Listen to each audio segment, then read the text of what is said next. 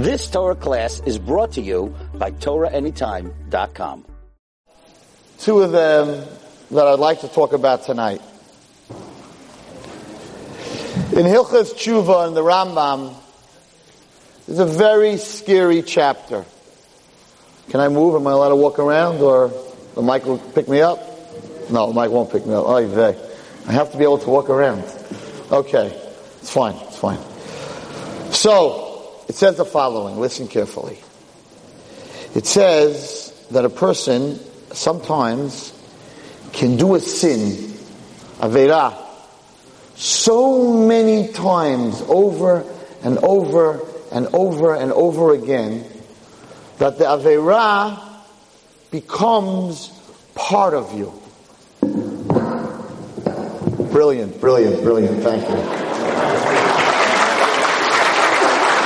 The shul's too nice. I don't want to touch anything. I'm nervous. Okay.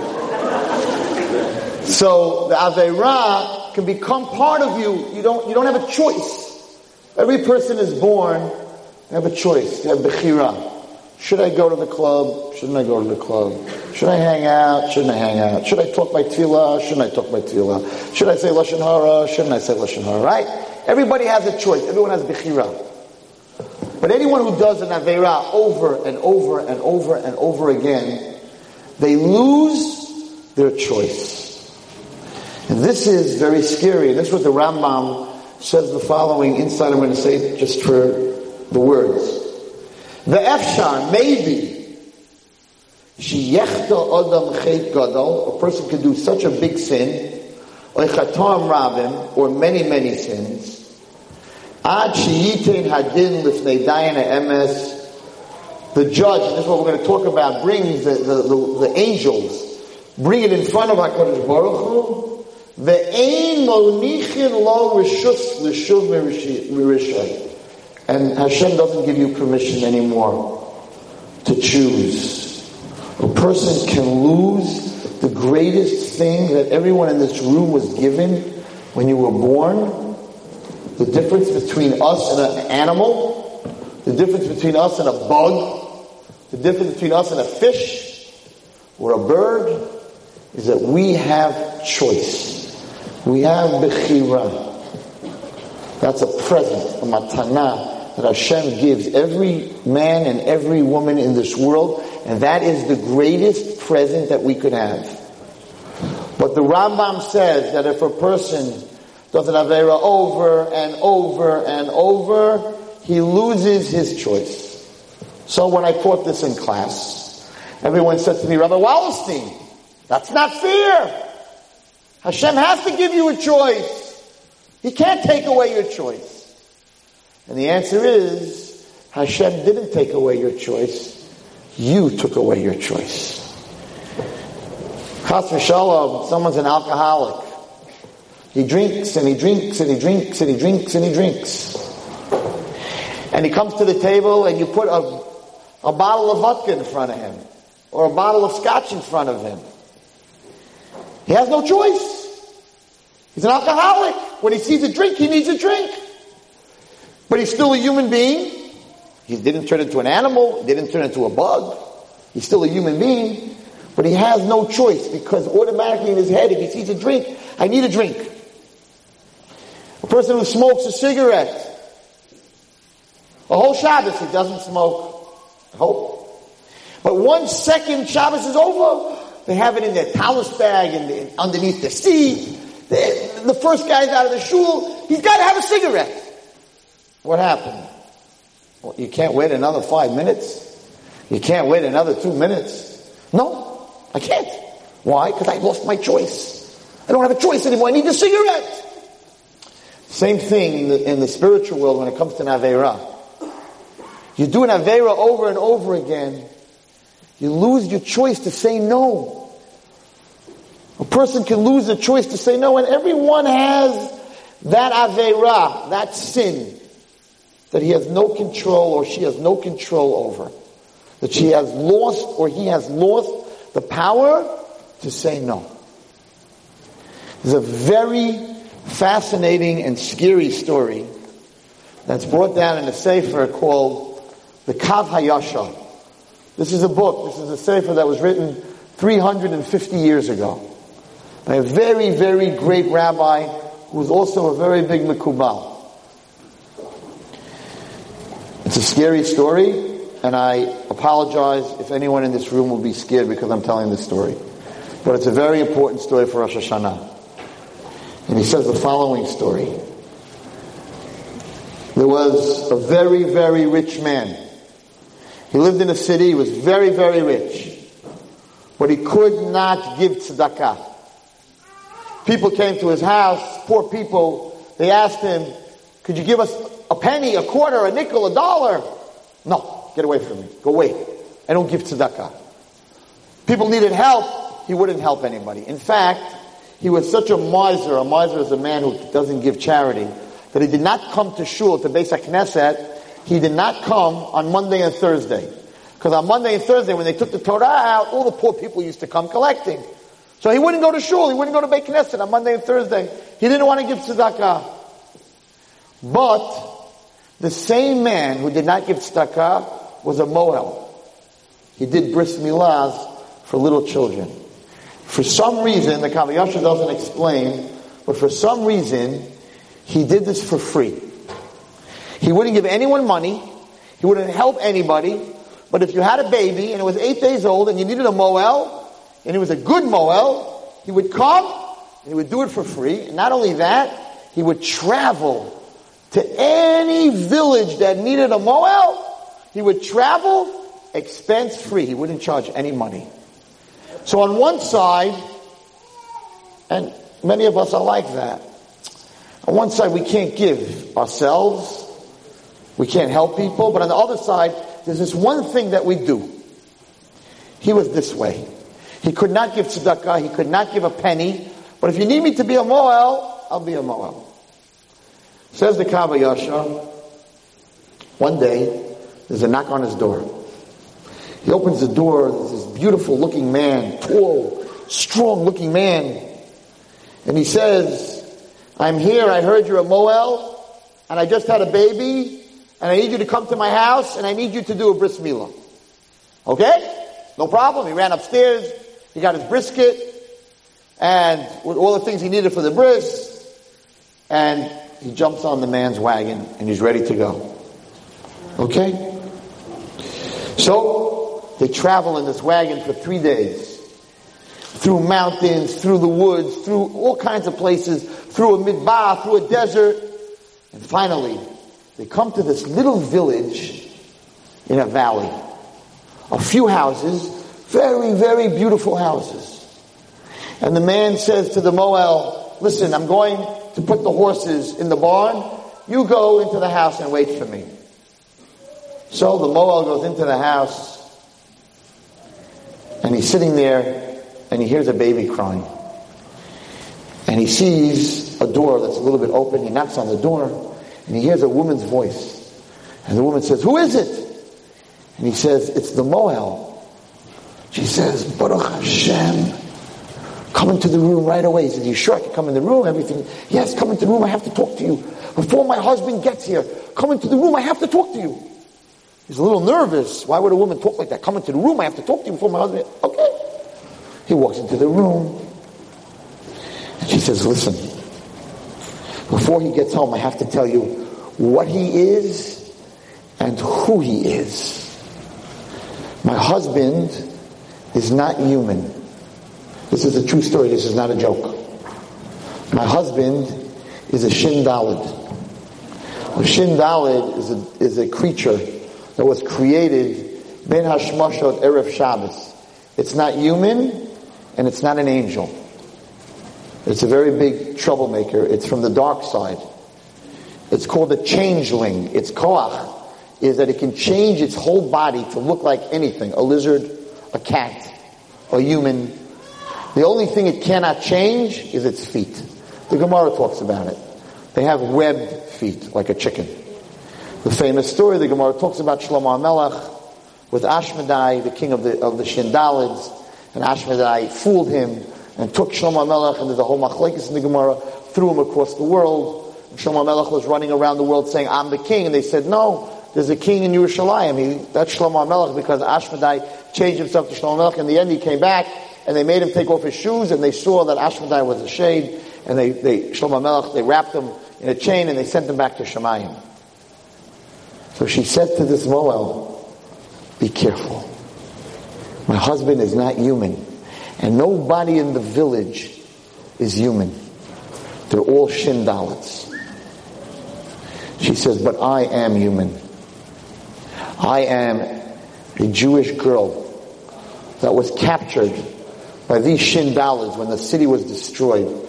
And they took me and I grew up here, and I married this man, and I had a child. In fact, we learned from this the halacha, that if it's a human woman, the child still has to have a bris milah, even if the father is not human. That's not what I'm talking about tonight anyway.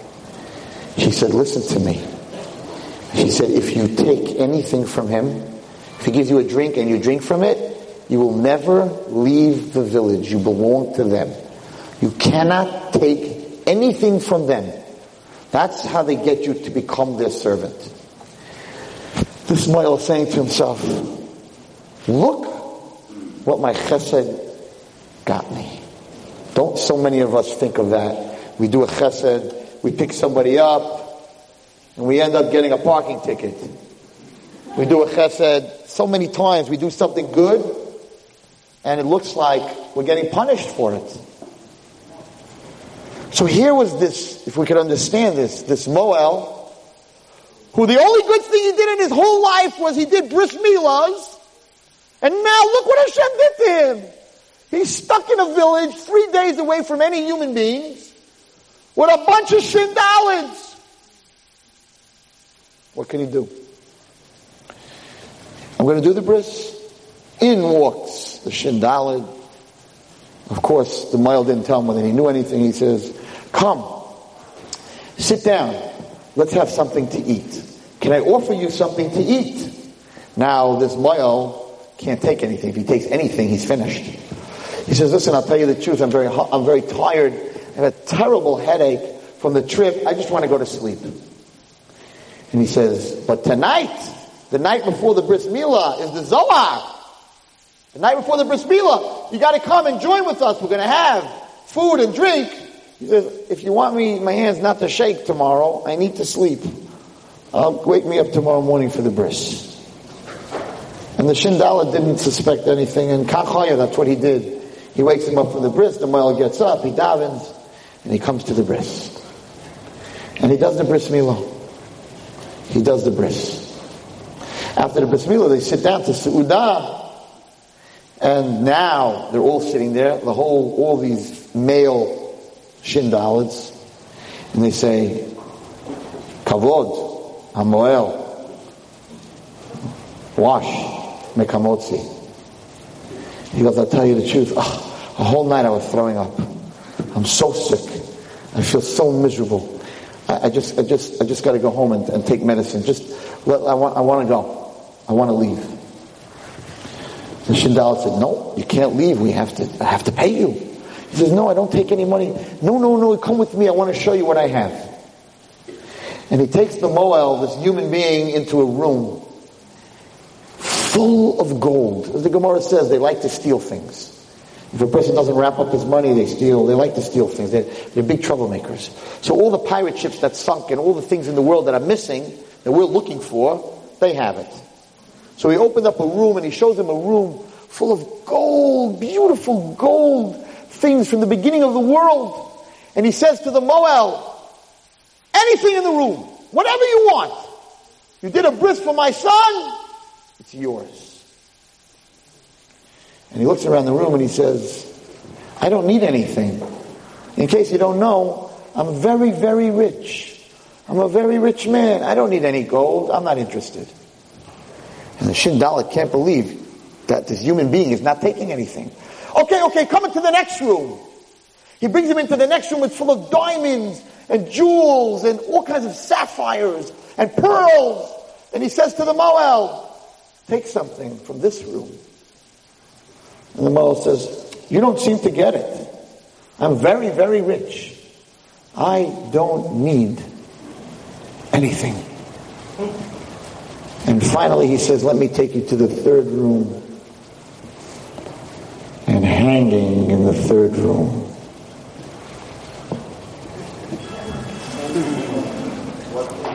is a bunch of keys.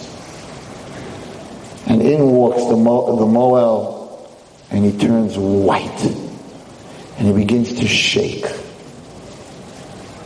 And the Shindalet says, I don't understand. I took you to a room of gold, no effect. I took you to a room of jewels, no effect. A room of keys, stainless steel, brass, metal keys, and look at you. You're shaking.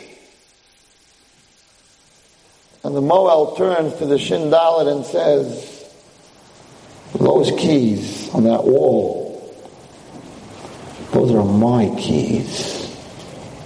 That's my keychain to all my Social Security boxes, my bank accounts. Those are the keys that I keep secretly in my house. How did you get my keys? And the Shindalet turns to him and says, do you know who I am?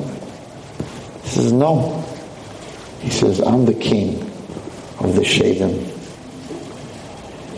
And when the first time a man came to you for tzedakah, and you said no, and then you said no again, and no again, and no again, and no again, Hashem gave us reshus to take your keys away from you. You know why you cannot give tzedakah? You know why when a poor person who's starving at your doorstep, and sometimes in your heart you're like, I want to give, but I can't. Because you lost your keys. We have them. A person can lose his keys, girls and boys. You can lose your choice. You can want to learn Gemara or come to Minyan, and you can't do it. You could not want to say Lashon Hara, and you have to. Because so many times on your own choice, you said, I don't want to give tzedakah, I don't want to learn, I don't want to daven, I want to talk Lashon Hara. So the other side gets your keys, and they own your keys. And here, this poor man, this poor Moel is standing there opposite a Shindalet. And the Shindalet says, you know who I am by now. You know I'm not human. I know. You didn't take food. You didn't take gold. We're very smart. Somebody tipped you off. My wife. But that's okay. You did us a favor. So I'm going to let you take your keys. And the Moel says, no, I'm not going to fall for that. And the Shindalet took a shvuah, made a swear, and he said, you can have back your keys because the mitzvah that you did a bris on my son. And they let him go. This is not a story from a book in the library. This is not a movie. This is not The King and I. This is not Beauty and the Beast. This is not some kind of thing that you see on Broadway. This is a Kav HaYashar. This is a sefer that writes the truth, the emes. From this Kav HaYashar, there's so much halacha that comes out. And what's the din on a child that's born from such a union? Do you have to give it a bris? This is not a joke. This is a sefer that's written from the other side. The secrets of the other side. He's telling us, girls and boys, you can lose your keys. You can stand on Rosh Hashanah and not be able to do tshuva. You can come to shul and say, I want to say I'm sorry, Hashem, but I can't. How many of us stand every Rosh Hashanah for 30 years, 20 years, 15 years and say, this year I'm going to be different. This year I'm going to change. This year I'm not going to talk with tefillah. This year I'm going to be shomer negiyah. This year I'm not going to go to clubs. This year I'm not going to look at things I'm not supposed to. And you go through the same year and nothing changed. It's Rosh Hashanah, Tavshin, Samach Ches, Samach Zayin, Samach Vav, 20 years and you didn't change it all. And you don't understand. You stand and say, I wanted to, Rabbi. I wanted to change. What's going on? Why can't I change? Because the whole year you did it over and over and over and over. Every Saturday night you went to club. Now you come, you want to change? You don't have the keys. You gave up your keys. You lost your keys. It's very scary. And we all go through it. I want to change, Hashem. I love you.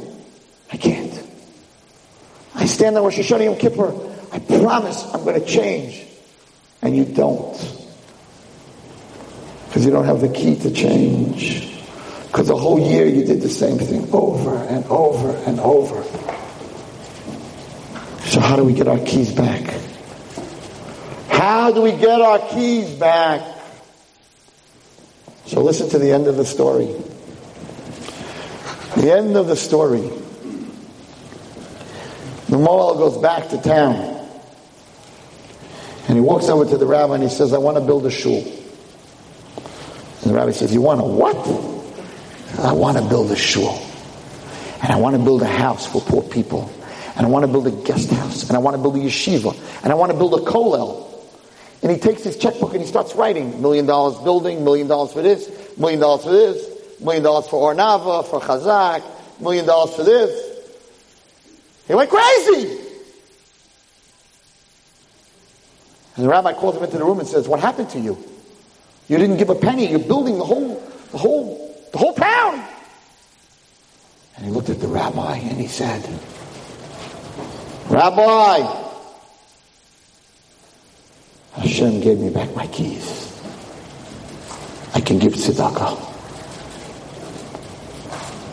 And the rabbi said, tell me the story. And he told him the whole story. And the rabbi told him something that we all need to know. The rabbi said,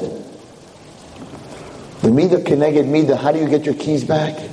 Take a mitzvah, any mitzvah. Doesn't matter. Girls, boys, doesn't matter what mitzvah you take. Take one mitzvah and do that mitzvah over and over and over. The kavanah, the right way, whether it's tzitzis or tefillin or minyan, whatever it is. Do that mitzvah. That's your mitzvah. Everybody knows. Don't talk to Miriam. She doesn't talk Lashon Hara.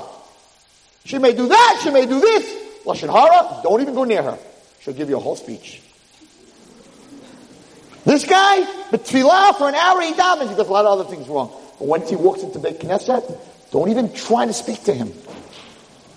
Take a mitzvah and do it over and over and over.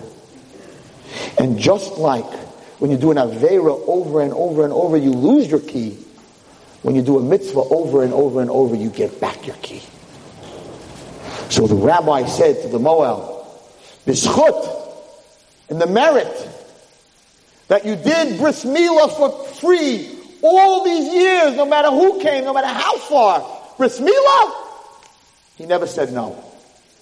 That was the schus that you ended up in a town of Shindalas in the biggest danger, but look what happened, you got back your key. The greatest thing that happened to him was that he was caught in that place and that he got to find his keys. So many times, girls and men, when we do something good and we think, oh, Hashem, look what you're doing to me. Here he was, he does bris milah, and now you send me to such a town? Yes, I sent you to such a town to find your keys. We don't know the secrets of Hashem.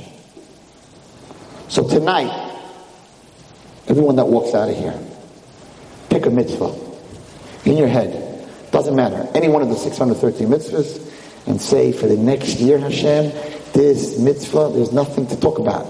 If I'm taking on 15 minutes of learning at 9 o'clock, there could be a world war. There could be $1 billion deal. There could be, I don't care what, 9 to 9:15. That's my time I give to you, Hashem, and nobody can touch it.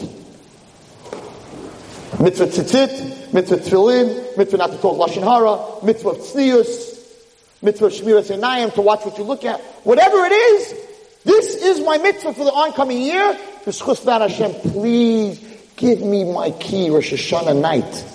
Give me back my keys. I want to change. Give me back my keys. Not all of us can do that. There's some people in this crowd that are already in their head. I'm in their head. I see it. One guy just decided, that's it, I don't wear tzitzis, I'm wearing tzitzis. Everybody's in their head right now thinking, what could I do that's not too hard, it's not going to cost too much, it's not going to be too much time, but what mitzvah could I do that I could take on? And some people are like, the rabbi's asking for too much. Not many. So far, only 6. And of course, not on this side of the room. They're all on that side of the room. Don't worry. There's another secret. And the secret is, anyone who's ever been in a hotel knows that if you lose your key, they send up the bellboy, the bellhop, or the manager with what they call a skeleton key, or a key that opens all the doors in the hotel. Many of us, when we were young, we did things. Now we're doing things that we shouldn't do, and we know which keys we've lost. But God, Hashem, Avinu Malkeinu, Hashem Elokeinu, He has the master key. He holds the master key to the whole world. And therefore, even if you can't take on something to do a whole year, cry Rosh Hashanah to Hashem and say, you are the manager of the world. I lost my key. You gave me a key. You gave me choice. When I was born, you said, Yaakov, Chaim, you have choice. I lost it. Sorry, I lost it, Hashem. But you're the manager of the world, and you have the master key. Hashem, I love you. Open the door for me. Open the doors for me. Help me find my key. That's what Rosh Hashanah is all about. Rosh Hashanah is a time to come back to God and to say, Hashem, I really want this. I can't do this. I'm an alcoholic. Spiritually, I'm an alcoholic. Any time that Avera is in front of me, I can't walk away from it. When I hear a bunch of girls talking bad about someone else, I'm like, ha ha, you know what? You think you know something bad. Listen what I have to say. Oh, my friends invite me Motzei Shabbat. Let's go hang out. I don't know how to say no. I want to say no, but I can't say no. My key's hanging in some Shin Daled's closet somewhere. But HaKadosh Baruch Hu, God, you have the key. You're the manager. Help me open the door this year. Help me change. That's what Rosh Hashanah is all about. That's a story brought down in the Kav HaYashar, and it's a very serious story. I myself, sorry about that, I didn't turn my phone off. Okay. We found my key, Baruch Hashem. It's a very serious Kav HaYashar. I brought some cookies and cake tonight. Everyone must be wondering what's with the rabbi. But when I finish the next story, you'll understand. This is my most famous Rosh Hashanah story. I don't think anyone here has heard it. But if you think the last story was scary, okay, listen carefully. True story. There was a boy in 8th grade. His name was, we'll call him Chaim. His name was Chaim. From a non-religious home. Didn't keep Shabbat, didn't keep kosher. He was in a school, religious school. They taught religious, Orthodox, Shabbos, kosher. But he came from a family that wasn't. And he fell in love with his Rebbe, his 8th grade Rebbe. And the two of them became very close. And he began to grow in Judaism. And the first Rosh Hashanah that this boy ever had was in his Rebbe's house. And he loved to dip the apple in the honey. And he loved going to shul and hearing the shofar. And he was really into it. Very good-looking boy. An extremely gifted basketball player. Already in 8th grade, 13 years old, this kid could play and run circles around anybody. When he graduated, his Rebbe begged him to stay in yeshiva. But his parents were not religious. They said, we paid for 8 years, it's enough. His Rebbe said, I'll get you free to go to high school for free. His parents said, no, we want him to go to high school, to public school. And he went to public school. 9th grade, 10th grade, 11th grade. What a ball player! And all the colleges heard that there's a great ball player in Brooklyn. A white Jewish kid a really great ball player named Chaim, whatever his last name. I'm not going to say his last name in case you meet him. Let me turn off my phone. I found my other set of keys. I'm doing very well. Hashem. And it was now his senior year in high school. And all the scouts from all the colleges, Notre Dame, UCLA, all the big colleges, no, not Brooklyn College, but all the other colleges, maybe Queens College, they came, they want to watch him play because they all want him in their school. And he's already thinking NBA, the way he's fantastic. They're writing about him, all the newspapers, 40 points, 60 points, 8 assists, 12 assists. He's an unbelievable ball player. And his Rebbe, they were in touch with each other all the time. And this kid he wasn't religious, but for Rosh Hashanah, he would come the first day, he would come to his Rebbe's house. He calls up his Rebbe, he says, Rabbi, you know I love you, but this Rosh Hashanah I can't come. The Rebbe says, why not? He says, we're having the championship game in our league, and all the scouts of the colleges, and I heard there's going to even be some NBA scouts at this game, and it happens to come out on Rosh Hashanah. And I'm really sorry, Rebbe, I can't come. And the Rebbe said, but, what time is the game? He said, the game's at 3 o'clock. So the Rebbe says, okay, so just come to shul. We're going to blow the shofar at 1 o'clock. Come to shul, listen to the shofar, and then do what you got to do. I can't stop you, but you got to hear shofar, Rosh Hashanah. You've been doing it since your bar mitzvah, since you're in 8th grade. It's like, Rabbi, you don't understand. I got to talk to the press. I got to talk to the scouts. I got to practice. This is it. This is it. Rabbi says, okay. Between Shacharit and Musaf, there's a break before we blow shofar. Come to my house for the break. I want to bench you. I want to give you a bracha on Rosh Hashanah. And maybe it'll help you in your game. Okay, Rabbi, but don't try no tricks on me. Don't bring no shofar home with a minion home. I know you guys. Don't play no tricks. I'm going to come. You'll give me a bracha, and I'm going to leave. Fine. I'm not going to schlep the story. It comes Rosh Hashanah, 12:30, the break. Chaim drives up with his bicycle, big athlete. Gets off his bicycle, comes into the rabbi's house. The rabbi just got there from shul. And the rabbi says, Baruch Hashem, Chaim, you came. I'm going to give you a bracha. Just sit down. You look so nervous. You look so uptight. He's in his sneakers, his shorts. He's got his uniform on. He's ready to go. He's got his fingers bandaged. He's ready to go. He sits down at the table. If you can picture it in your head, the Rebbe, Rosh Hashanah, very serious. Kid's there with his bicycle, ready to play ball, and his sneakers, ready to go. And the Rebbe says, sit down for a minute, Chaim, relax. You look like you haven't slept in 2 days. He goes, Rabbi, you don't understand. You don't understand how big this is. This is huge. Rabbi, I'm going to be famous, and I'm going to give you money. I promise when I get rich. I'm going to remember you when I get you seats at Madison Square going, Rabbi, this is huge. And the rabbi says, yeah, but you look so dead tight. He says, you think I could sleep the last 2 days? I'm pacing, I'm jumping, I'm practicing. I can't sleep. How could you sleep? My adrenaline's coming out of my ears. I'm going crazy. He says, okay, let me just get you a drink. We'll make kiddush, and you make a bracha, and then I'll give you a bracha. So the rabbi goes into the kitchen. Chaim sits there, he's waiting for the rabbi, he's waiting for the rabbi, he's waiting for the rabbi. Okay. Finally, the rabbi walks in. And Chaim says, no, give me a bracha. And the rabbi gives him a bracha. You should be gebenched. Hashem should give you a good year. He says, thank you, Rabbi. I'll see you in the garden in a couple of years. I'm going to make you proud. And the rabbi didn't want to say, that's not what makes me proud. He didn't say anything. Okay. Chaim goes, gets on his bicycle, and starts to ride away towards the school to play ball. And he's riding his bicycle. My water's over there, so I got to walk this way. Baruch atah Adonai Eloheinu melech haolam shehakol niyeh b'dvaro.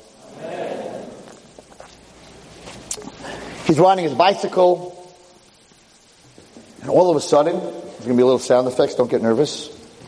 All of a sudden, boom! Always wanted to do that since school. Boom! He goes flying off his bicycle. Hits the ground. I'm okay, nothing happened. I'm okay. I got to go to the game. Yeah, probably the opposite team, the opposition, they sent some guy to knock me off because they don't want to lose. I'm all right. There's nothing wrong with me. And he's trying to get up, and all of a sudden this lady jumps out of the car that hit him. And she runs over and she goes, oh my God, I never saw so much blood. I never saw anything like this in my life. She faints right out. He's like, I'm not that ugly. Why'd she react like that? I gotta go to the game. Come on, I gotta go to the game. And everybody's getting out of their cars and they're all going, oh my God, I never saw anything like this. He's not going to make it. What do you mean I'm not going to make it? I have another 2.5 hours to the game. What do you mean I'm not going to make it? Call the ambulance, call 911, call 911. Oh. He's like, okay, let's cut all this baloney out. This is the other team. They hired people to hit me, make believe I'm hurt. I'm getting up and I'm going to play. Ambulance comes flying in. 2 guys jump out. They're like, oh, this is a waste of time, but this is what we get paid for. They take him, they bandage him up, and they put him on a stretcher. And he's like, get me off this stretcher now. I got to go play a game. I'm the man. I'm going to be in the garden. I'm going to be a Nick. What are you doing? And they're ignoring him. Like he doesn't exist. He's like, what are you ignoring me for? Who paid you off? The other team? Talk to me. Not a word. You take him, they stick him in the ambulance, and they start driving away. And he's like, my bicycle, where you guys taking me? This is silly. They even hired, listen to this, the other team. They hired an ambulance. They painted a truck, made it look like an ambulance. You can't fool me. Now get me off the stretcher and get me out of the ambulance. I got a game to go to. Nobody's listening. Like he doesn't exist. They come rolling into the hospital. And they take him and they run into the hospital and they bring him into surgery. And there's doctors and nurses and lights. And he's screaming, get me out of here! Why isn't anyone talking to me? This is crazy. What am I, on Broadway? They hired all you people a hospital? This is just, I shouldn't play against this team? I'm really good. And nobody's talking to him. And all of a sudden the nurse says, it's over. What do you mean it's over? It's not over till it's over. And she says, it's over. I'm sorry. I have to take you through the story this way. I'm sorry if it causes pain to anyone, but I have to tell you the way the story was told to me. So I have to say it the same way. I'm sorry if anyone is in pain from the story because it's going to get a little worse before it gets better. So they take him and they cover him up. And there he is, little young Chaim, at the top of his game, ready to be a pro. And he's underneath a sheet. And all of a sudden, the door opens up and in walks his mother and his father. Oh! Now they're not going to take money from anyone to make believe.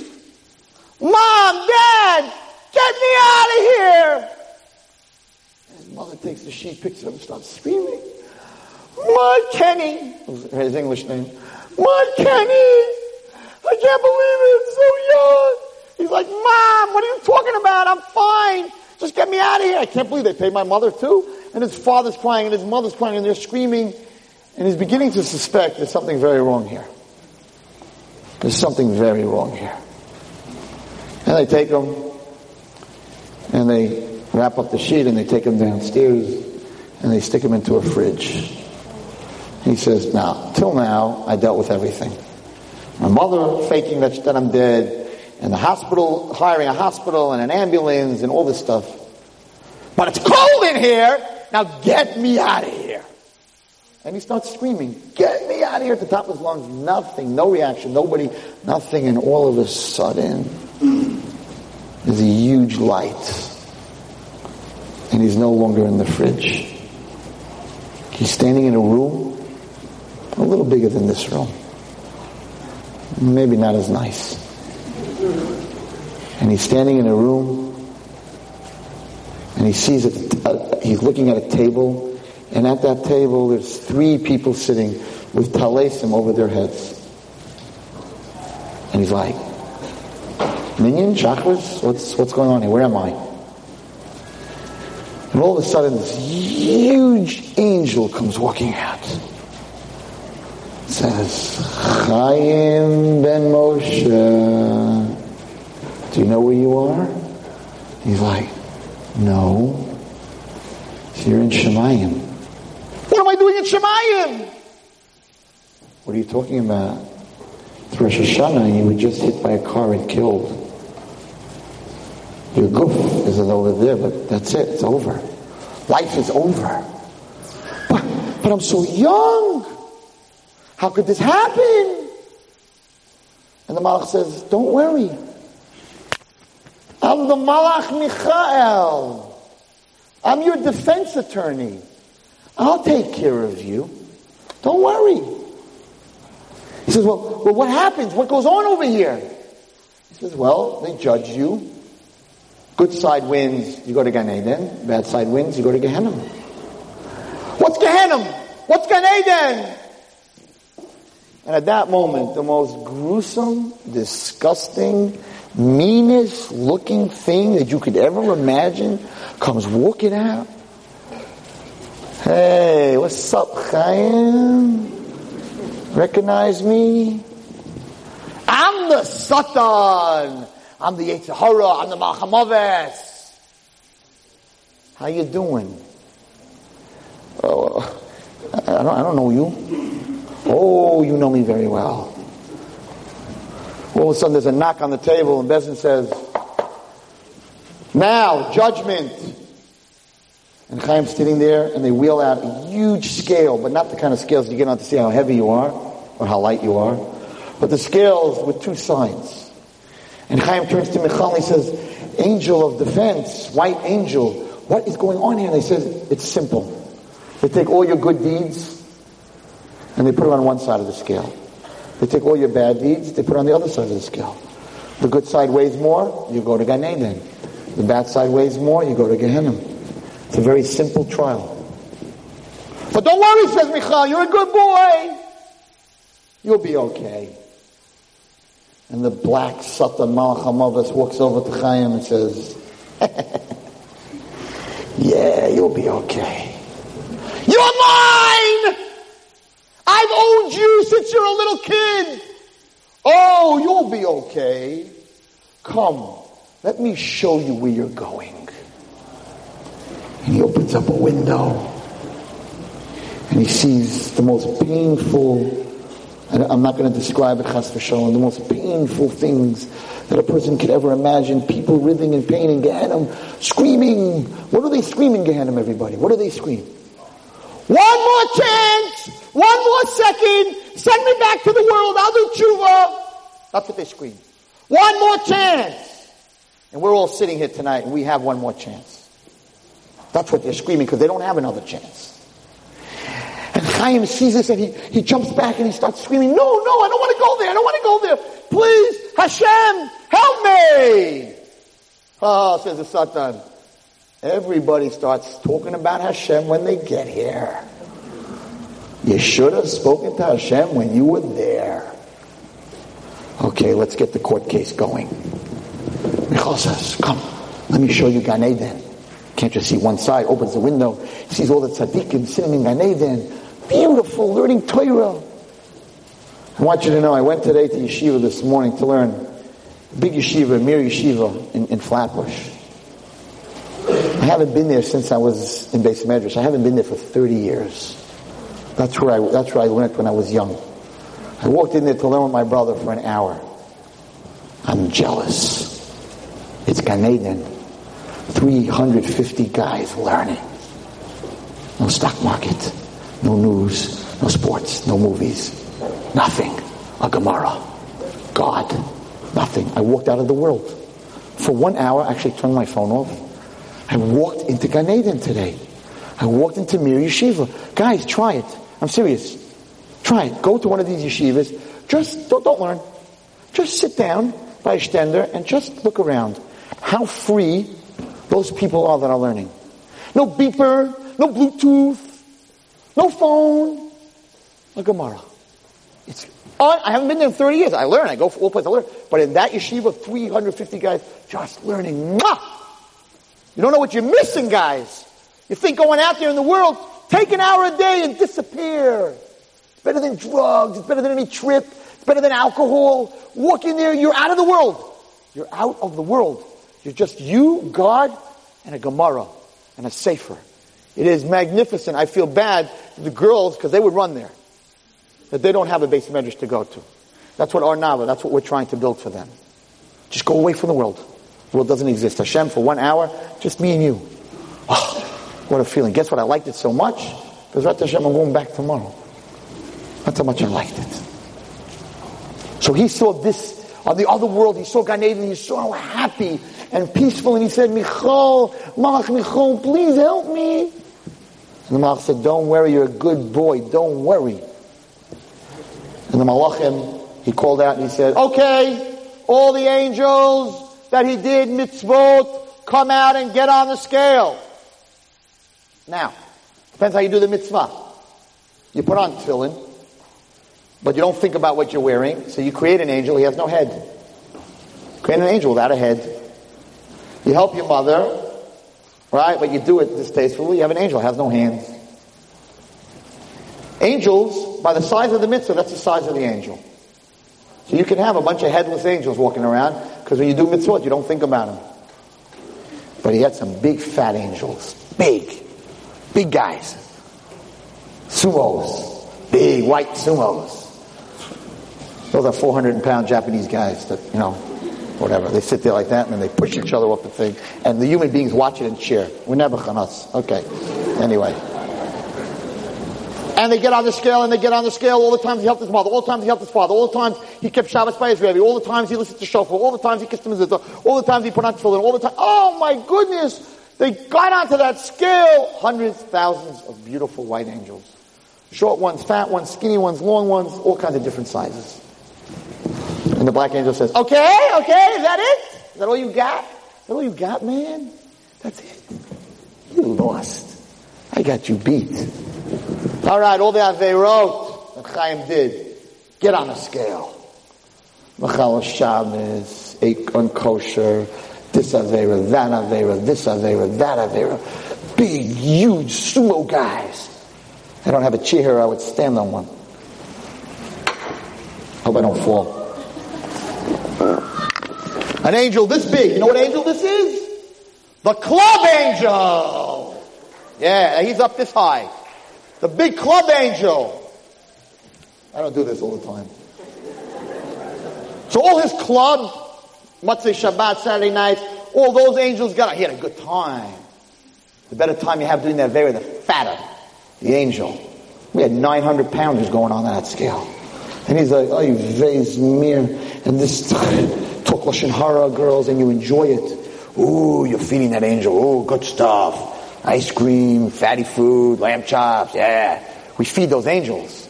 Yitzhak was like, look at this. This is fun. And Nebuch, Chaim's crying, no, I don't want to go there. I saw those people in pain. I don't want to go there. And the black angel walks up to him and says, no, what do you say? Who's winning? You're mine, little boy. You're mine. And Chaim's like, no, I'm not yours. Michal, help me, do something. And Michal's pacing back and forth. What are we going to do? And the black angel says, okay, rabbis, look at the scale. I got him beat 100 to 1. Say it. He goes to Gehenna now. And Michal says, wait. Oh, the black angel says, those Jewish angels, always with the lawyers, they always have some kind of, I don't know what. He says, it says that a person who has the right kavanah, machshava, you want to do a mitzvah, but you come out to go to shul and you have a flat tire. You want to help somebody and you're not able to do it. Machshava kemaisa. Every good thought that Chaim had to do a mitzvah, considered like he did the mitzvah. Chaim was a guy who always wanted to do good. His parents weren't religious, whatever it is. He always wanted to do good. So all of a sudden, they yell down the hall. It's like a locker room. They're like, all the white malachim of the good thoughts that Chaim had, get on the scale. And they come walking out. He was a good boy. He wanted to do a lot of good. Big fat samurai. Big guy. Sumo guys. Get on the scale. And I don't want to hold you here all night. It's exactly even. And the black malach says, so rabbis, it's even. 6 months in heaven and 6 months with me in hell. It's even. I want to split. And the rabbis are thinking, It's even. We don't have this very usual. Exactly even. And they turn to Michal and they say, Malach Michal, have you anything else? Can you put anything else on the scale? And Malach Michal is thinking, goes, no, I don't have anything. Satan, you have anything else to put on the scale? He's like, not at the moment. And all of a sudden, there's a scream in the Bezin Shamayla. Hold it! There's an angel coming down the hall! Oh my goodness. Chaim standing there. This is it. You have to understand, this is eternity. It's not like, okay, I'll be out of jail in 2 days. This is forever. And he starts screaming. Michal, is it white? Is the malach white? Is the malach black? What is it? What is it? Michal's like, I can't see. He didn't come out yet. And the Satan's like, I know who's coming out. You're mine. I'm taking you to Gehenna, to the deepest part.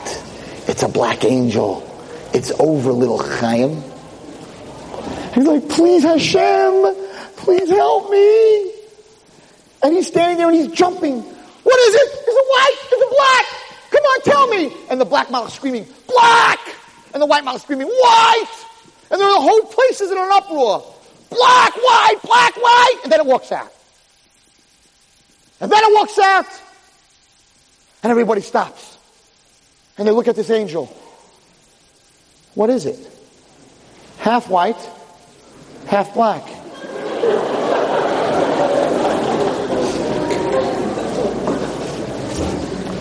This Chaim had something going on here.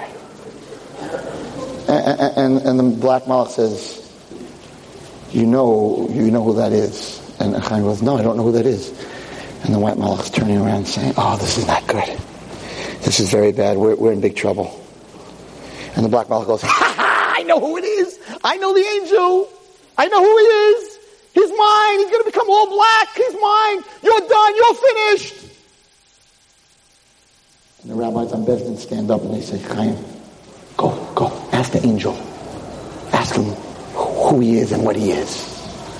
And Chaim walks up to the angel and goes, excuse me, if you're going to be all white, I'm going to go to Gan Eden forever. If you're going to be all black, I belong to that guy. That's not a good thing. So could you be all white for me, please? And the angel goes, I don't have that choice. It's your choice! It was your choice. It's not my choice. And Chaim goes, what choice? What are you talking about? And the black angel says, come on, half white, half black angel. Tell him who you are. And the angel turns to Chaim and says, I am the angel of the blowing of the shofar on Rosh Hashanah. Oh, Chaim says, I don't believe it. My Rebbe asked me to stay just a couple of moments to hear the shofar. It would have saved me for eternity. I can't believe it. It's a black malach. I got on my bicycle and I left. I never heard the shofar. Oh no! And he starts to back away from the black malach, and the black malach says, you should have listened to your Rebbe! You're mine! It's over! And he takes his claws in his hand, and he digs him into Chaim's back, and Chaim screams, no! His Rebbe says, Chaim, why are you yelling so out of control? And Chaim goes, Rebbe, oh my God, Rebbe. And Rebbe says, I don't understand. I walked into the kitchen to get you a drink. You put your head down for 5 minutes. You're talking in your dreams. I don't know what you're doing. You're talking. And then all of a sudden at the end, you give a scream. No! Says, you're going to be very late for your game. Make a bracha and go to your game. And Chaim goes, game? I don't want to go to a game. Isn't today Rosh Hashanah? Why are you telling me to go to a game? Rebbe, how am I supposed to go hear shofar? How are you telling me to go to a game? I can't believe you're my Rebbe. You should be telling me to hear the shofar. Rebbe's looking at him. The guy's in shorts and sneakers with a cut-off t-shirt, right, with numbers on it, and he wants to go to hear shofar. He says, I don't understand what's going on. He goes, Rebbe. Okay, there was a car, and then I was in a cold refrigerator, and then there was big black malach, and big white malach, and little malach, and he was half white, and he was half black, and they were screaming at each other, and, oh my God, Rebbe, you don't know what happened. And Rebbe's like, stop smoking that stuff. Especially on Rosh Hashanah. What are you talking about? You don't understand, I had this dream, and big malach, and big Rebbe, I'll be back in a half an hour. Don't blow shofar. Don't start me, and I'm going to change. And of course, after such a story, this Chaim in camp, I went to camp in the mountains, and our camp was very important to us that we won our basketball games. So they hired learning rabbis who knew how to play ball. Chaim was my learning Rebbe. Chaim told this story to me when I was in camp at 12 years old, and I wasn't learning one word. And he said to me, Wallerstein, every word could be the word that changes the scale in your favor. Exactly the story that I told you is exactly what happens to every one of us on Rosh Hashanah. HaKadosh Baruch Hu calls a court case. They take out a scale. On one side of the scale they put your white malachim. On the other side of the scale they put your black malachim. And the side that wins decides what your year is going to be like. And it could be one teeny weeny little malach that could go on the white side and give you a good life and a good year. And it could be one teeny little black malach and chas v'shalom goes on the other side and gives you the most terrible year. You have the choice. You have the bechira. You are in this world. You have another chance. They don't in the other world. Everyone in this room has another chance. And Rosh Hashanah is in 48 hours.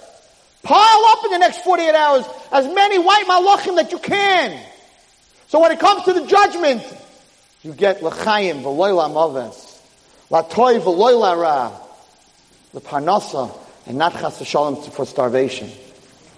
Every single one of us has that exact judgment that I just described to you. Every person in the world, kivnei maron. No one's like, okay, I'll go with my friend, judge us together. Doesn't work that way in Rosh Hashanah. They can't help you up there. Only you can help yourself. So you need to use your bechira, your choice in the next 48 hours to make the right choices and to do the right mitzvahs. I have told this story every Rosh Hashanah for a very, very long time. About 10 years ago, I decided to start a new minhag in my house. I said, the apple and the honey is great. And the lamb's head, l'rosh v'lo l'zanav, super. But after this story, I think we should have little black and whites on the table to remind us of the story of the two malachim and of this young boy. So I started inviting kids to my house and having black and whites on the table. And kids said, apple and the honey, I throw in my sitter. Even Art Scroll has it, right? But doesn't say anything about a black and white on the table. I said, have I got a story for you? So about 4 years ago, a young girl came to my table. She said, Reb Wallerstein, I don't agree with the black and white on your table. It's not good. It's not a good siman. You shouldn't have any black on your table. Why do you want to show the dark side? I said, well, how am I going to be able to tell my story? And she said, well, you're not a girl, so you don't know this, but they make pink and whites. So then pink and white, that's only the good side. Pink or white, that's the good side. So 4 years ago, I started to buy pink and whites for my Rosh Hashanah table. So Baruch Hashem today, I remembered yesterday, I called Strauss Bakery, and I said, I'm speaking tonight. I want you to give me 500 pink and whites to give out to the people I'm speaking to, so that they could take it to their house and put it on their table next to their lamb's head or fish head or apple and the honey. And when the people on the table say, what did Wallerstein tell you? There's no such minhag. You'll say, have I got a story for you?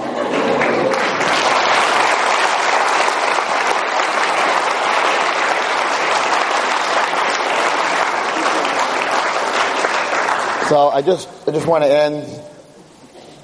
Okay. I just want to end with a little secret, which I think is important, being that you're all here together, and Rosh Hashanah Yom Kippur is Tefillah. I'm going to end with a short another story, but it's very important for all of you. I don't want to just tell you what not to do.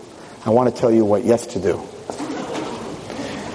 So the story is like this, of a little boy, whoever was in Great Neck on Motzei Shabbat, you heard the story already, but it's worth it to hear it again, and every time I hear it I get chills. And the greatest weapon against the Satan is this story. He does not like when I say, this story. And that's why I like to say it. And he's not allowed into shul anyway. So he's outside, way outside. Somewhere in Queens Boulevard. I don't know where he is. Listen to this story about a little boy. So in the olden days, when I was a kid, many hundreds of years ago, they used to deliver the newspaper. Not like today, you go to New York, you go and you give a quarter. Didn't have it like that. Kids used to fill up their bicycles, even when I lived in Muncie, and they would fill it up with newspapers. At 4:30 in the morning, they would go out, and they would take the newspaper and they'd throw it at your door, would land at your door. These kids ended up becoming big baseball players. There's many baseball players, I'll tell you, from the old days, that they start off as newspaper boys. That's how they found out they could be a pitcher, they had a good hand, a good arm. No, I'm not kidding. Even quarterbacks, famous stories. That's not what's important here. But they used to deliver newspapers. They used to throw the newspaper, and the kid would get a nickel a week for delivering all those newspapers.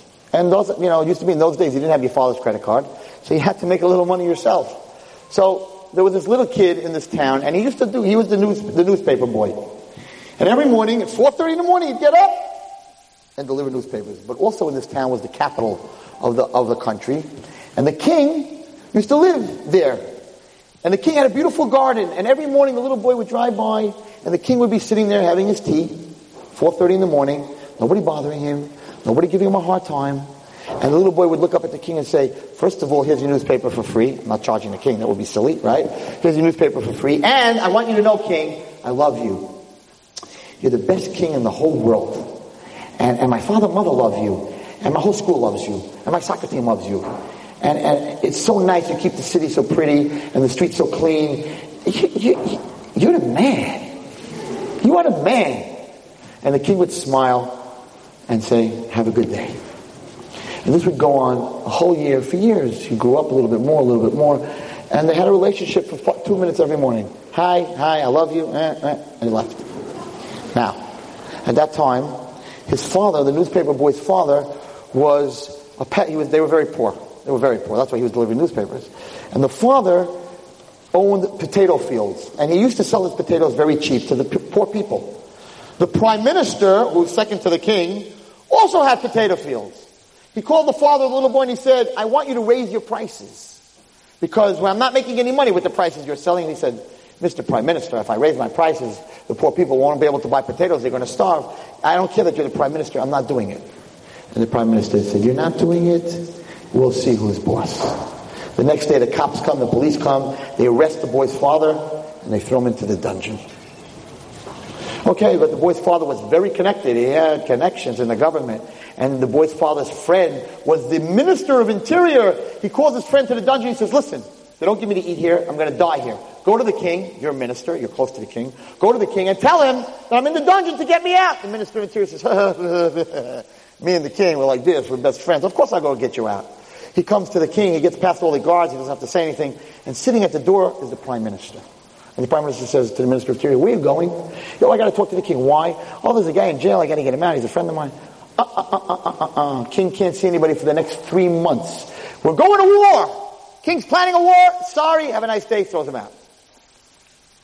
Minister of Interior comes out back to the kid's father in the dungeon. He says, I don't know what's going on. There's a war. I'm the Interior Minister. I don't hear about it. But the Prime Minister said there's a war. I can't get in. He goes, who stopped you from getting in? He says, the Prime Minister. He says, I know why. Okay, but I'm not worried because the lawyer of the king is my best friend. He calls the lawyer comes down. He plays golf with the king. He says to the lawyer, hey, you're my buddy. Go to the king. You got to get me out of this dungeon. I'm here a day already. I'm starving. I'm thirsty. You got to get me out now. The lawyer says, I'm the king's lawyer. I play golf with him. If anyone can get you out, I'll get you out. He goes past everyone and gets to the prime minister. Prime minister says to the lawyer, so what are you doing here? Oh, I got to talk to the king. About who? Oh, there's a guy in the dungeon. Oh, forgot to tell you. There's a war going on. We're preparing for a war. King can't see you. What? I have a golfer. No golf, no nothing. King can't see you. He goes back to the father. He says, I'm really sorry. I went to the king. They didn't let me in. He said, who didn't let you in? He said, the prime minister didn't let you in. He says, okay, what am I going to do? I'm going to die. No, if the lawyer can't help me and the minister can't help me, I'm done. Next morning, little boy walks by the king. Every morning he would say to the king, I love you, you're the best, slap me 5, what's going on? He was all happy every day. Today he walks by the king, yeah, here's your paper. And just walks by. The king goes, hey! The king says, get back here! And the king's like, no, I have deliveries. No, the king says, get back here now, I'm the king. I want you here now. center, front and center hair. And the kid's like, yeah.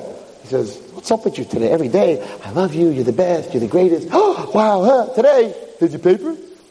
What's going on with you? He says, listen, I know that you sit here every morning, it's quiet time for you, nobody bothers you. I don't want to bother you. The king says, listen carefully, this is a very important point I'm about to make. The king says to the little boy, you don't understand.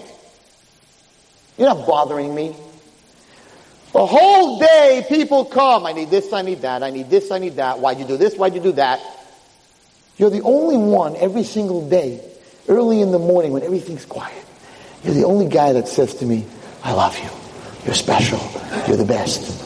You never asked me for 4 years. You never asked me for anything. All you say is, I love you. I need you! The king says, not you need me. I need you every morning to come and give me that cheer. That's what gets me through the day. Now tell me, what's bothering you? So the kid says, well, if you put it that way. My father's in jail for no reason and I need help. The king says, your father's in jail? Right now, let's go. He takes the kid, walks down the dungeon. Everyone's like, the king's in the dungeon? The king never comes to the dungeon. I want that man out now. He takes him out. Everyone's like, wow. Now we all know as Jews that when you get saved, you have to make a Suda Seidah to thank Hashem. So the father of this child makes a big Suda, invites everybody to come. First guy to walk in is the minister of interior. He walks in, he calls the father over, he says, hey, who got you out of jail? And the father says, you're not going to believe this. He goes, no, I need to know who is more powerful than the minister of interior. Is there another minister that is closer to the king than me? He goes, you're not going to believe what I'm about to tell you. You see the little kid in the corner with the ice cream dripping off his chin on his shirt? My little boy? He got me out. Oh, don't tell me these stories. You want to hide the guy who really got you out? You don't want to give me the information? Okay, we'll see what I'm going to do with you. He said, I promise, it's my son. Yeah, right. I'm the minister of interior. That little sniveling little kid in the corner, wiping his face with chocolate. He's more powerful. Get out of here. Lawyer walks in and says, come here. Who's playing golf with the king? You know, who got you out? Who's a bigger lawyer than me? Tell me right now. He goes, oh no, I can't believe I have to go through this again. You see the kid in the corner right now blowing his nose? That little guy? That's who got me out. He's like, yeah, right. You don't want to tell me who the real lawyer is? Who the connection is? You want to give me your connections? It's over between us. He's like, what should I do? This is the truth. All of a sudden, everyone gets quiet, and walks the king. And everyone's like, the king walked into a peasant's house out on the farm? All the soldiers are outside. Everyone's like, what? And the lawyer's thinking, now we'll find out who the connection is. And the minister saying, now we'll find out who the connection is. And the king walks over to the little boy and says, come here. He says, everybody in this room, see this little kid here? This is my best friend. I will do anything he asks me. Do you know why? Because this boy truly makes me happy. Because he's very thankful. He doesn't ask me for much. So, it's because of this little boy that his father is free today. And everyone starts clapping. The lawyer's like, I can't believe this. And the minister of interior says, I can't believe this. It's amazing. How many of the people in this room? Rabbi Wallerstein, give me a bracha. Makubal. In Queens, you got a bunch of them. All over the place. Makubal here, makubal there, makubal that. Do this trick, read my palm, read my head, read my toes, read my name. I want to make a shidduch. It's my number, his number, their number, our number, So the fact that it makes it, we're busy. We're all busy. When you are the closest thing to Hashem there is in the world.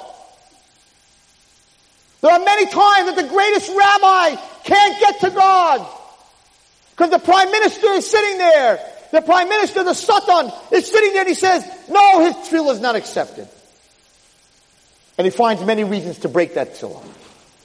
And we're not listening to this rabbi. And we're not listening to this bracha. And we're all busy sending other people to do our work. Rabbi, you pray for me. When the secret of getting past the prime minister, when the secret of getting to the king is just being the little boy. How do we be the little boy? We wake up every morning. The greatest prayer of the whole day is the first prayer that you say. Moda'ani lefanecha melech chai v'kayam shechazato bi nishmasi b'chemla. Rabbi Munasecha, thank you Hashem for giving me back my life. I don't want anything. I don't want a car. I don't want a shidduch. I don't want $1 million. I don't want this. I don't want a baby. I don't want... Thank you. Period. Moda'ani. Good morning. Thank you. I love you. Have a good day. Moda'ani is the only prayer that you're allowed to say without a kippah, before you go to the bathroom, before you wash your hands. Why? Is it so unholy?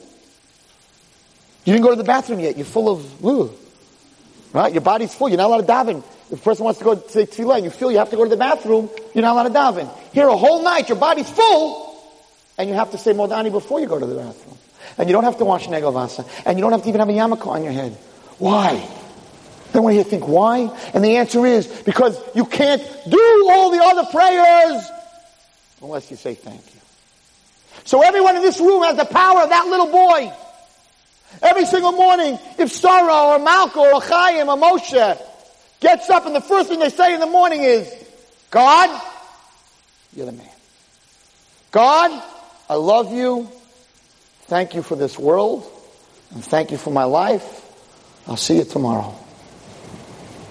If you do that every single day, I'm giving you a secret. I'm giving you one of the deepest secrets in tefillah. You can blow away the satan. You can blow everybody away because you have a way around them to the king. What happens when you had a bad day the day before and you had a bad night and there's a tragedy in your family? Like I said, girl went out 8 times. She's expecting him to get down on one knee and say, will you marry me? He doesn't get down on any knee. And he says, I don't want to go out with you anymore. And she's broken. Or he, the vice versa, he thinks she's going to say yes. He says, will you marry me? She says, are you crazy? And he's all broken. He goes home and he says, I'm broken. So the next morning when he gets up to say moda'ani, he says, thank you Hashem for this world. Yeah, thanks a lot God. I'll see you later. HaKadosh Baruch Hu comes and says, get back here. Get back into bed. What's wrong? Where's my little Sarala and my mayor and my Chaim who every morning is so happy and jumping? What's wrong? No, Hashem, I don't want to bother you. I'm not asking you for anything. I'm not going to say what happened. I'm not going to... Hashem says, you don't understand. I need you. You're the only guy in my whole world that wakes up every morning and says, I love you, thank you, see you. So you don't even have to tell Hashem what you want. Hashem's going to come to you and say, what's wrong? What a power every Jewish neshama has. What a crazy power. Past the minister, past the lawyer, past the makubal, past the rabbi. You have the power to get right to the king. Just tell him, thank you. I love you. That's all he needs. That's all he wants. Yes, you have to daven, you have to put on tefillin, those are all mitzvahs, but those all come after moda'ani. Tehillim and all the brachas and everything that girls daven or boys daven, that all comes after moda'ani. You don't say moda'ani, you don't say thank you, you may not get past the prime minister. You say thank you every morning, God will come to you. You don't even have to go to him. That's the secret before Rosh Hashanah, everybody. This is what I'm leaving you with. Don't stand at Rosh Hashanah and give God a whole shopping list. Well, this year, I want a new job, shidduch, Ferrari. I want to be healthy and strong. Those 20 pounds I want to lose, it should work out, that diet. That's for this side, not this side. That's this side. That's a whole shopping list. So that tefillah on Rosh Hashanah may go, may not go. You're going to have a lot of problems. Because there's going to be a lot of prime ministers in the way and say, yeah, where's he been all year? Now all of a sudden he woke up. Come Rosh Hashanah night and say, God, I love you. Thank you. I have feet. I have hands. I have ears. I have eyes. I'm alive. I have another chance. Thank you for giving me another chance. How many people do you know that passed away this year? How many people did not get this Rosh Hashanah to have another chance? Everyone in this room, Bezrat Hashem, is getting another chance.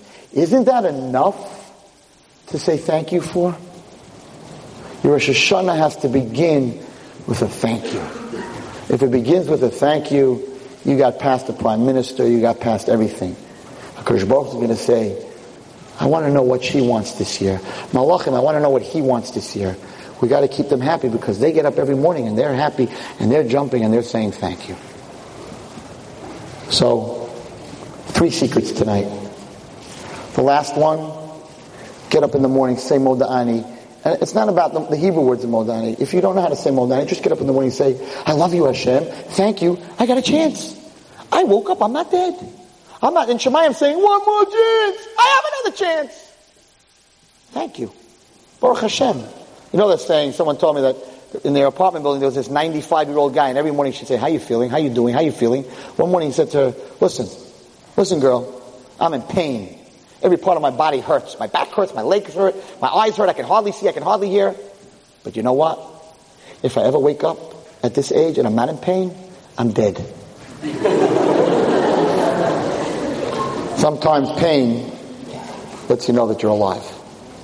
We have to thank Hashem for everything. I'd like to wish everyone Ksiva Chasima Taiva, and of course to TorahAnytime.com. They are absolutely amazing. Ksiva Chasima Taiva, they also, I'm not doing an advertisement. I'm talking to you from my heart. He wants me to do an advertisement. I'm not doing an advertisement. I'm talking to you from my heart. Listen to me. You don't even know how big that malach is. Any of you in this room, that Motzei Shabbat, instead of going to a movie or a club, you sit in that shul, and you don't have to watch my shir. It doesn't matter what shir. It doesn't matter who shir. But you don't go to that movie and you sit and you watch a shir. That's a 9,000-pound malach that you're putting on the white side. And this guy standing to my right has made it possible for you to have all those malachim. And there's no bigger hakaras hatov.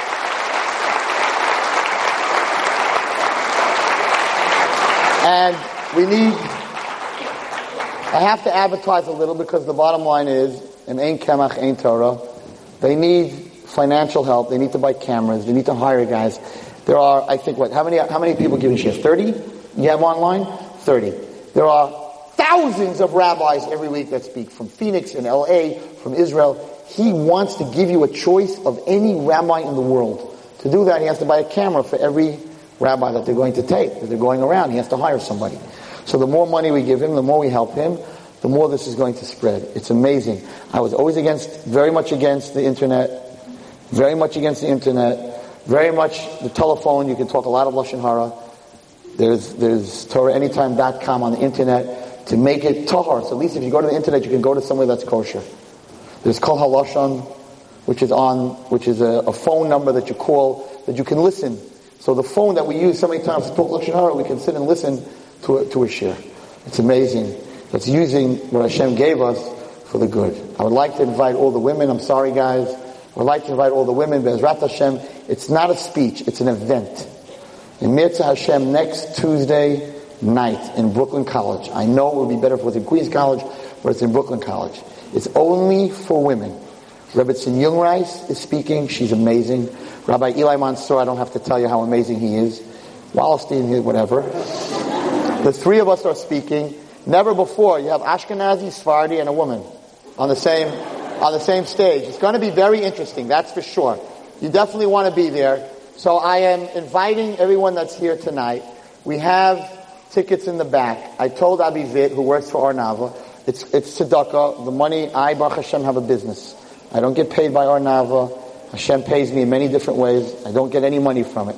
All the money you give to Arnava is used for shiurim, for girls to make weddings, for girls who can't afford to make weddings, to buy clothing for girls who don't have clothing, for Yantif, to sponsor girls to go to Eretz Yisrael. It's really all used for tzedakah. So therefore, there are tickets that we are selling outside. It's a chizuk for me. You should know that. It's a chizuk for me that we should have 2,300 women. There's 2,300 seats. It's a chizuk for me, for Rebbetzin Yungreis, for Klal Yisrael. That it's always guys going to shiurim. Guys, all these things are for guys. The Daf Yomi is for guys. The garden is sold out for guys. Well, we made something that's an event for women. There should be 2,300 women in there. There's going to be 3 shiurim. It's going to be amazing. We're offering.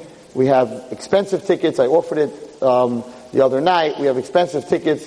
We're willing to give them. We have $100 tickets, which we're willing to give for $50. And those are good seats to the women that are here tonight. The guys, it's tzedakah. There are girls that cannot afford to come. I'm telling you straight out. There are girls in school that I went to that said, Walston, I want to come. I don't have $25. I really want to come. I don't have the money to come. I think the biggest mitzvah, a girl that buys herself a ticket is a mitzvah. It's beautiful. But a guy that buys for a girl a ticket who he doesn't know, who he's never going to see, and he's supporting her to go to that shiur, and her life may change from Tuesday night, because I can tell you from last year it changed. And you, without even knowing the person, you're getting nothing back for this. Nothing. Give $25 towards a girl or $50 towards a girl that she should be able to go. You never know. That might be the girl that you're going to marry. You never know how Hashem makes things work out. Anyway, I want to give everyone a bracha and a present. When I finish, I don't like to just talk. I have 400, I think, pink and whites packaged in a bag, each one. So we'll ask, I guess, I don't know, the boys first, the girls first. Maybe the boys, then we'll send them out, whatever. Ladies first, but I don't know if we want the ladies to come to this side, we want the boys to go. Whatever. Okay, he's going to make a couple of announcements, but they're all here. You should take it. It should be a bracha. Your year should be pink and white taka. It should only be pink and white. You should all have smachot this year. Whoever needs parnasa should have parnasa. Whoever needs a zivug should have a zivug. The chayle, the sick people should all have a refuah shalema. And Klal Yisrael, the whole nation, we should have nachas from our children and our grandchildren, and the Jewish nation should be able to finally go to Eretz Yisrael, go to the Beis HaMikdash. Mashiach should come. To everybody in this room, Hashem should come to you and ask you what you need.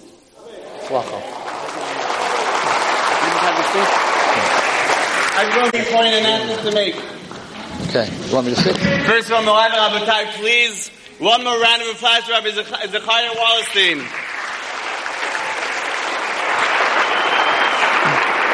A few very, very important announcements. First of all, tonight's lecture will be on TorahAnytime.com by tomorrow night. Please tell your friends about that. Secondly, although I will not be running the Youth Minyan, nevertheless, there will still be a Youth Minyan taking place in the third floor, and a children's program taking place downstairs here at the center. Number 3, Rav Zamir Koren Hebrew lecture this upcoming Sunday night. The following Sunday, September 23rd, Rabbi Mansour will be in Queens. The emails will be sent out very shortly. Number 5, Emet Fellowship has a very special program which I have witnessed. Small group learning programs with different rabbis from Muncie. It's a great opportunity for growth in Torah knowledge. Now, if you want information, there will be flyers being handed out in the back. You can meet Rabbi Rudenberg or Aaron Kataib over here. There will be flyers in the back. Please pick it up. It's for people between the age of 18 and 30. College students till the age of 30, please pick up the flyers in the back. And number 6, Chazak really wants to wish everyone a K'tivah v'chatima tova. This year alone, we've had about 10 events over here with an average of 450 people, b'li ayin hara. It wouldn't be so successful without your help and without your advertising. Thank you very much. And may Yizrat Hashem, we all be zocheh to be in Yerushalayim Benuyah. Amen ve'amen. One more thing, we have to thank tonight's sponsors. The Natanov family sponsored tonight's event in memory of Bitya Bat Sarach, Ruach Hashem Tenachana Megan Eden. Thank you very much to them. The cookies will be handed out outside. No pushing, no shoving. Please, straight line, enough for everyone. Thank you very much. And tonight, you've just experienced another Torah class brought to you by TorahAnytime.com.